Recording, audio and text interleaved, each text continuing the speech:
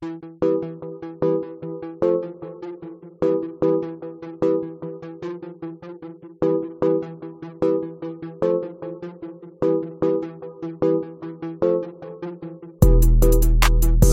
welcome back to another episode of the Fast Break Left NBA podcast. It's your boy Samuel here. I'm doing this one by myself. It's a little late. The Denver Nuggets game versus the Utah Jazz just finished. And we are headed to Game 7. Game 7, another edition of Jamal Murray versus Donovan Mitchell on our way. Jamal Murray, another 50-point game. I think he has over his last 3 games 142 points combined. I mean, the way that Jamal Murray and Donovan Mitchell have been just going at it this series is just ridiculous. I mean, they've been going crazy, and I don't think we've ever seen a back and forth duel the way we've seen with these two. I mean, the way these two are performing, I don't think we've ever seen two individuals go at each other consistently the way they have. So Donovan Mitchell also finished tonight's game with let me check real quick on the box score. 44 points on the night, another 40-point game. Jamal Murray joins Donovan Mitchell as the fourth person. He joins Donovan Mitchell, I believe Elgin Baylor and Michael Jordan as the only people to drop 50 in the same series twice or more. So special company that he's in right there. This is the type of performance I've been waiting for. I mean, this is the type of consistency I've been waiting for from not only Jamal Murray but Donovan Mitchell. I mean, they're both young guys, so granted, it was granted that they needed time to actually really get a better feel of the game for them to be able to be as consistent as they are. I don't know if it's because there hasn't been any defense played in this series either. That maybe contributes to that as well. I mean, there's no perimeter stoppers on either team. Closest thing we got to perimeter stopper, I guess, is Torrey Craig and Gary Harris, who they just got back tonight. So there's that. But again, there's no one on either team that's going to stop either Jamal Murray or Donovan Mitchell. So we'll see how that goes in Game 7 with those two going at it for one last time. I mean, whoever gets through, I mean, props to the other dude for trying as hard as they could. But Utah's got their back against the wall right now. I mean, they were up 3-1 and now they're tied 3-3, and they have the potential to be, I think I saw on Twitter someone said the 12th team they could possibly be to lose a 3-1 lead.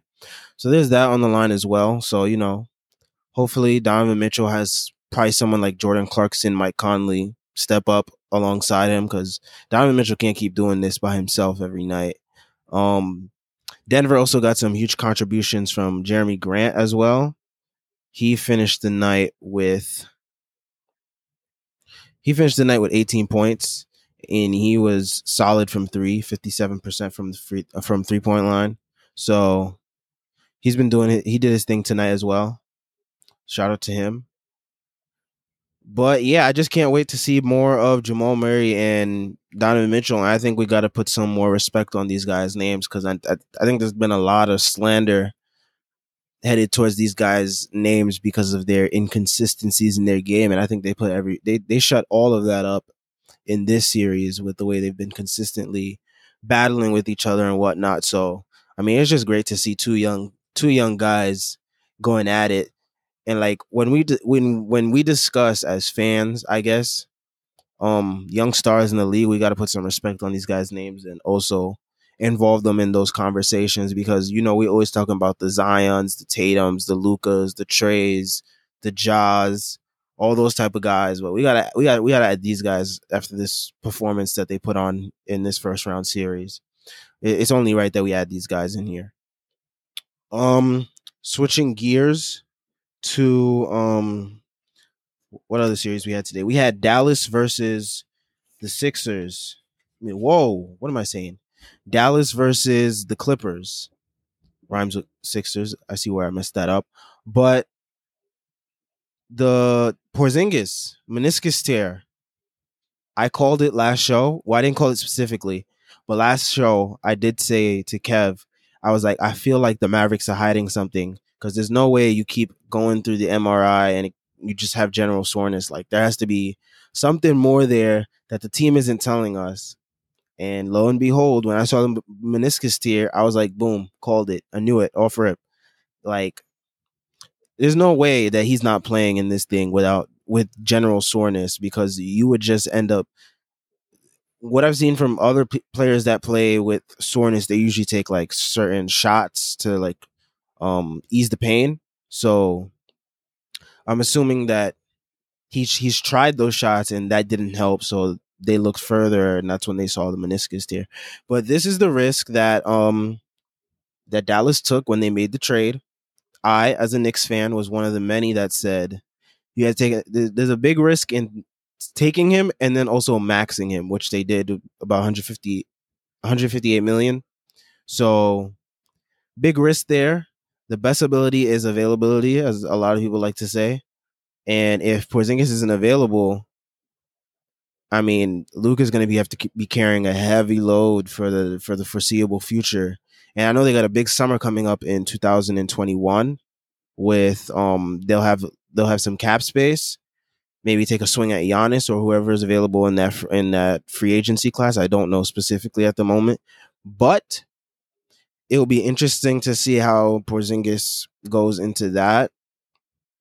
As a Knicks fan, um, the injury concerns do mean that he will be on the court for less time. So, he that 2021 draft pick that the Mavericks owe the Knicks is looking very interesting at the moment.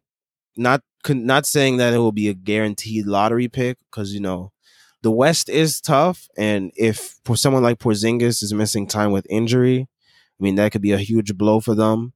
And with teams like Warriors and other teams coming back up, I mean it's going to be very interesting to see how next year shapes out.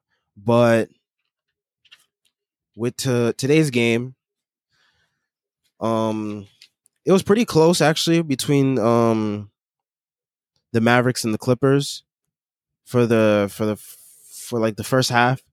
Opening up the second half, Dallas was cold from three. They missed 13 straight 3-pointers, having a little Houston Rockets game 7 moment there. They attempted a little comeback in the beginning of the fourth quarter, but Kawhi and Reggie Jackson just got on fire, and they were in the zone and they locked in and they just started hitting shots, and the Mavericks just couldn't respond. Like they just didn't have the horses. And I feel like someone like Porzingis would have played probably a huge role in that fourth quarter where these guys where he would be able to stretch the floor and he would be also to contribute on defense and probably score some of those buckets that they needed in the fourth quarter. Instead, they were going to guys like Finney Smith, Kleber, Seth Curry, Trey Burke, Tim Hardaway Jr., and they just couldn't buy a basket at certain points in the game. So there was that.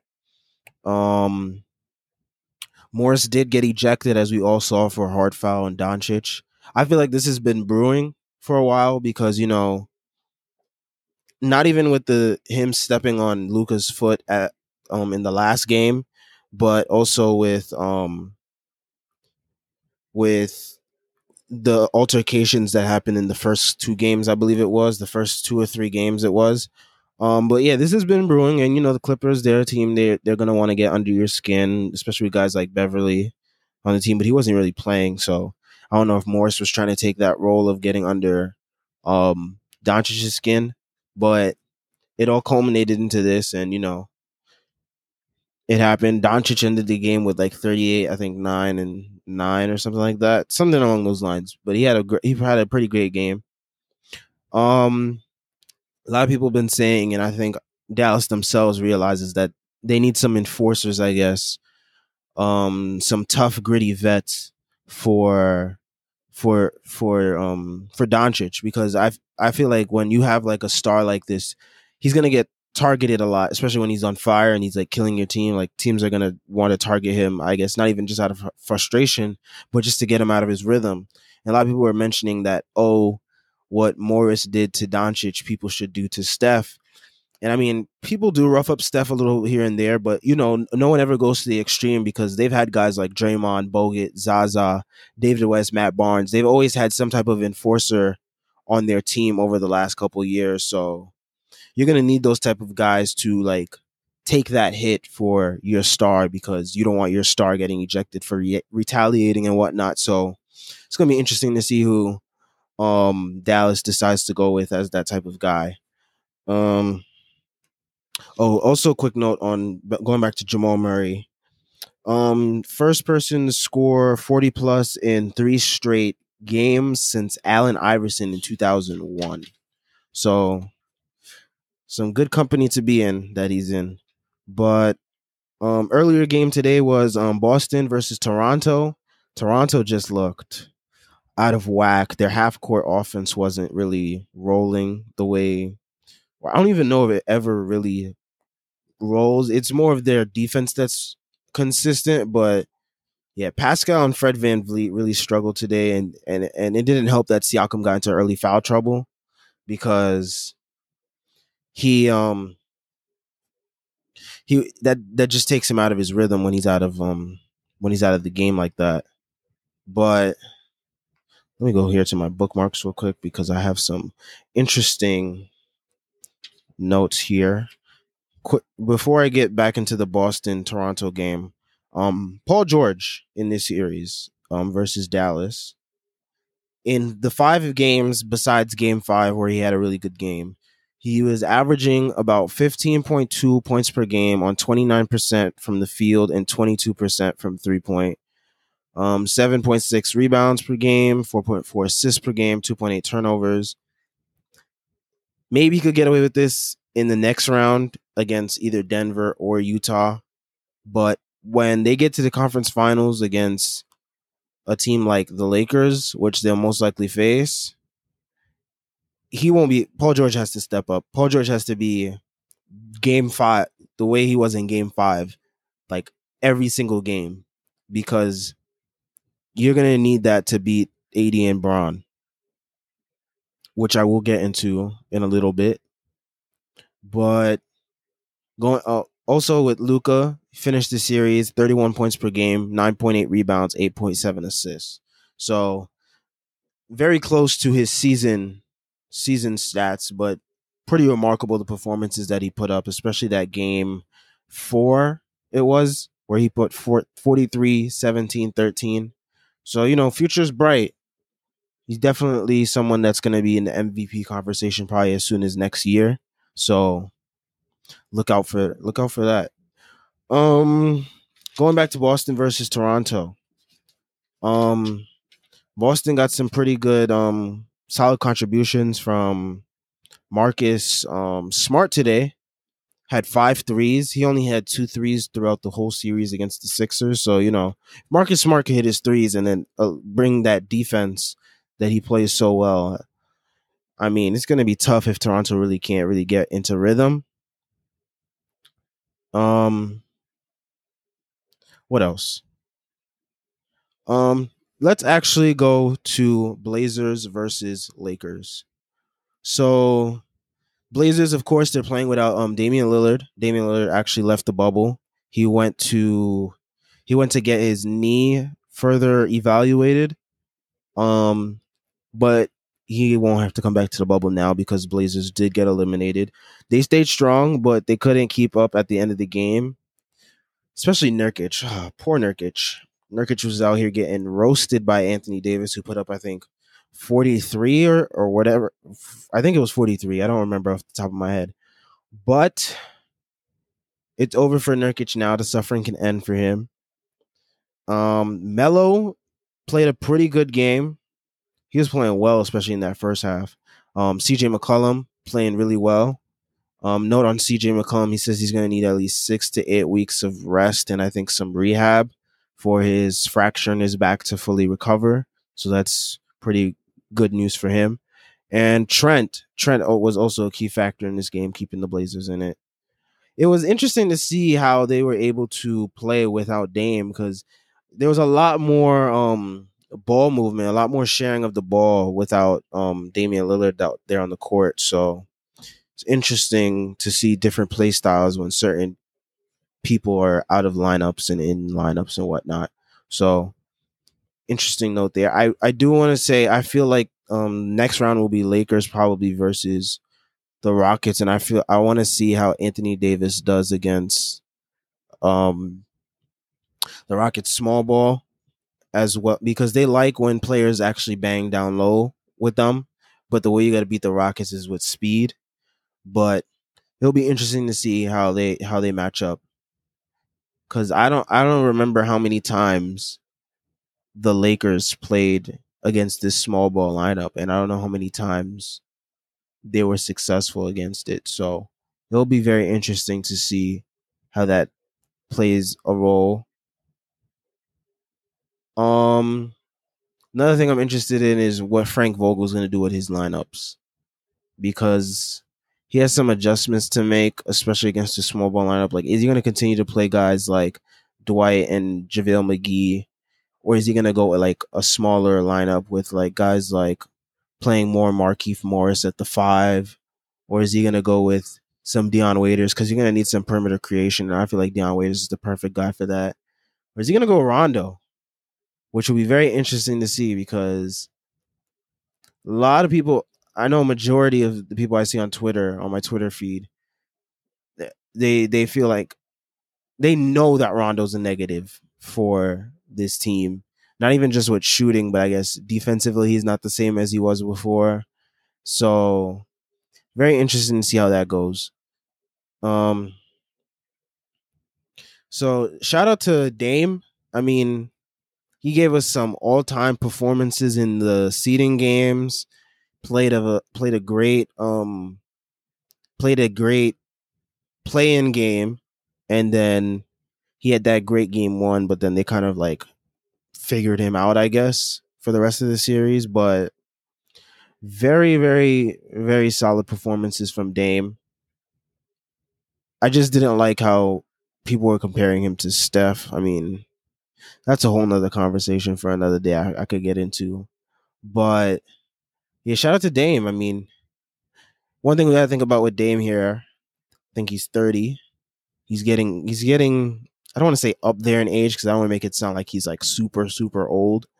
But I mean, you got to think the time is running out for Dame to like really contend because I know they dealt with a lot in this series with um no Collins. Maybe he could have done a better job on Anthony Davis. Who knows? Rodney Hood would have been another great wing creator for them. Trevor Ariza, another solid wing defender, or I think he is still. I don't know. Um, but he's a solid 3-point option. I know that. So you got to think about certain things like that, and then you got to think about Dame's age and like how that plays into the future plans of the Blazers and where they go from here. It's going to be very interesting. Um. So yeah. Next series I want to talk about. Giannis versus the Magic. Uh, Giannis dominated this series, like, and he dominated it, but like a lot of people aren't going to take it so seriously, I guess, because it's against the Magic, and like people are like, it's the Magic. So, but I feel like the Magic gave him a lot of fight, especially in this game where they started to come back in like the fourth quarter, but that was like a lot when Giannis was sitting. But still, I mean, Giannis put up 30, 16, and 6 in less than 32 minutes per game in the first round with a net rating of 15.2. I mean, that's just greatness right there. I mean, you can say what you want to say against that, but I mean, if that was like, don't mean to do the comparison, but if that was LeBron and against the Eastern Conference opponent, a lot of people would be like, is that the greatest first round ever? Blase blah. Y'all know how the media be. Um. Oh, speaking of media, I don't know if anyone was buying any of that any of that underdog stuff that the media was like, oh, the Blazers are a serious threat to the Lakers. I mean, we kind of entertained it on the show a little bit, but like that was like we were hoping that the Blazers could give them a fight because a lot of people were happy about the Melo story, and a lot of people were like, "Yo, Dame's time's running up, so we want Dame to have this like awesome historic run or whatnot." But it's like to me, it wasn't really realistic. I mean, it was fun to imagine the Blazers pulling off an upset, especially after Game One, where everybody was like, "Oh no!" But I think we all knew that at that time that the Lakers were going to adjust. So there's that. Another note on the Lakers is people are saying after this first round thing that they're the most dominant duo since Shaq and Kobe. I mean, did we really forget about the last, what was it, 4 years or 3 or 4 years of Golden State with Steph and KD? I mean, are we really just gonna toss that out of the back of our minds like that? I mean, I understand a lot of people didn't like the move that KD did, but I mean, you can't just ignore the dominance of that duo. But I mean, hey, people are gonna say what they want to say and believe what they want to believe, but I don't know. Very weird. These what the media likes to do with LeBron and the Lakers.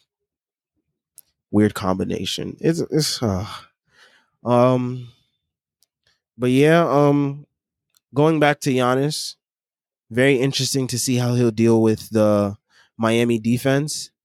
We all know Miami's defense is Miami played them the best out of, I think, of all the teams that played them this year. Miami's 2-1 against the Bucks, and they did a pretty good job of containing Giannis when they played him, and they got the right cast of characters to do it as well. You got Bam Adebayo, solid defender. Jay Crowder, Andre Iguodala. Um, you got the length to bother him with like guys like Derrick Jones Jr. You got Jimmy Butler, and then you got Miami shooters. Goran Dragic has come alive in the playoffs.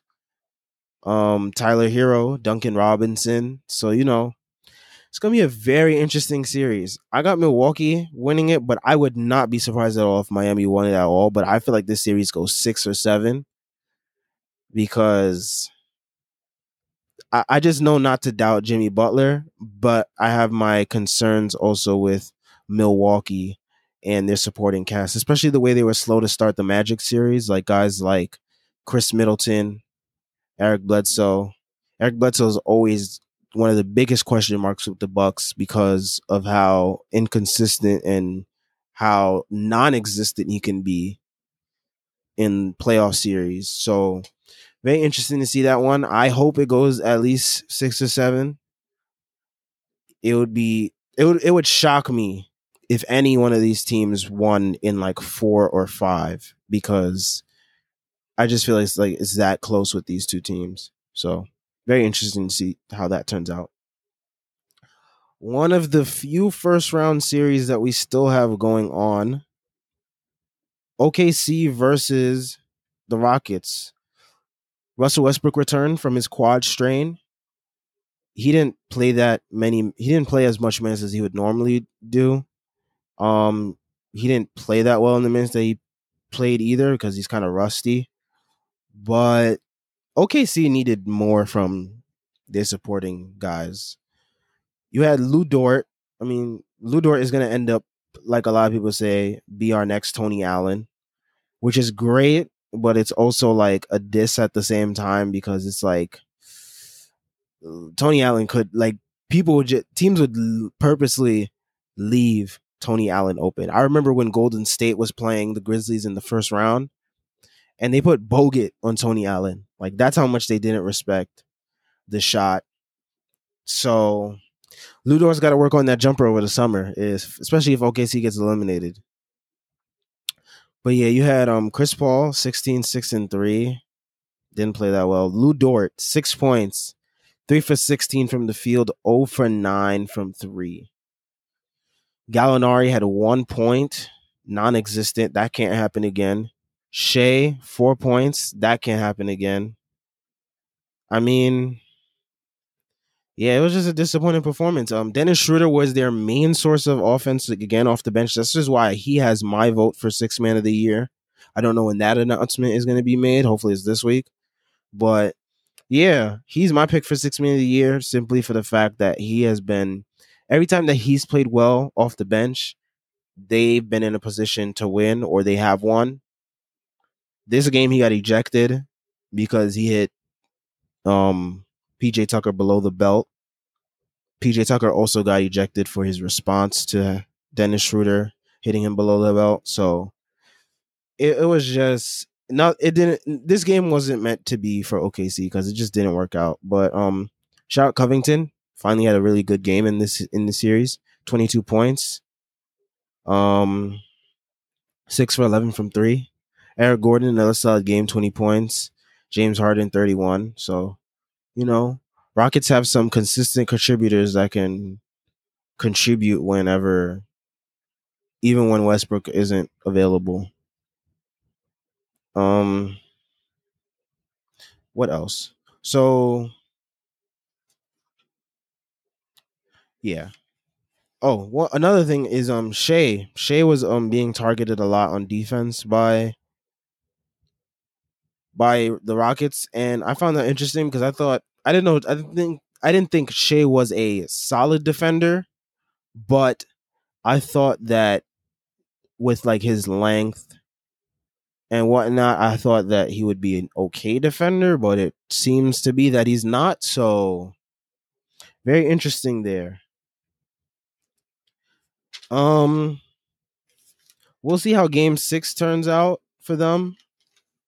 Could be another 7-game series we got there, but I'm happy that we did get one series that came to 7 with Murray and Mitchell and the Nuggets and the Jazz.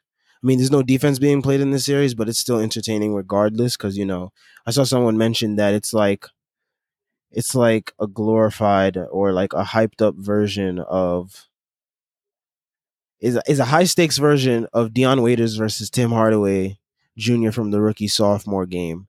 I found that very funny because I was thinking about how what could we compare this duel to because I don't think we've ever seen anything like it before in the past. So yeah.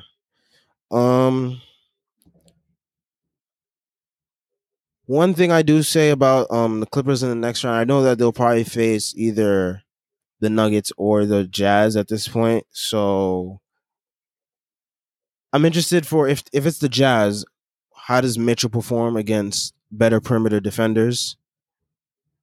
Because guys like Kawhi and Paul George are not the same as Jamal Murray and who is it? Michael Porter Jr., Torrey Craig. Those guys Clippers perimeter defense is a whole different story. Hopefully Doc Rivers makes proper lineup adjustments. I noticed that in today's game when the Clippers were making their comeback. When the Mavericks were making their comeback against the Clippers had a lineup out there of Paul George surrounded by a bunch of suspect defenders with Montrez, Lou Will, Reggie Jackson, and Shamet. Like, come on. Like, at that point, how could you not expect a comeback? I mean, you put Paul George surrounding a bunch of suspect defenders that were just straight blow-bys.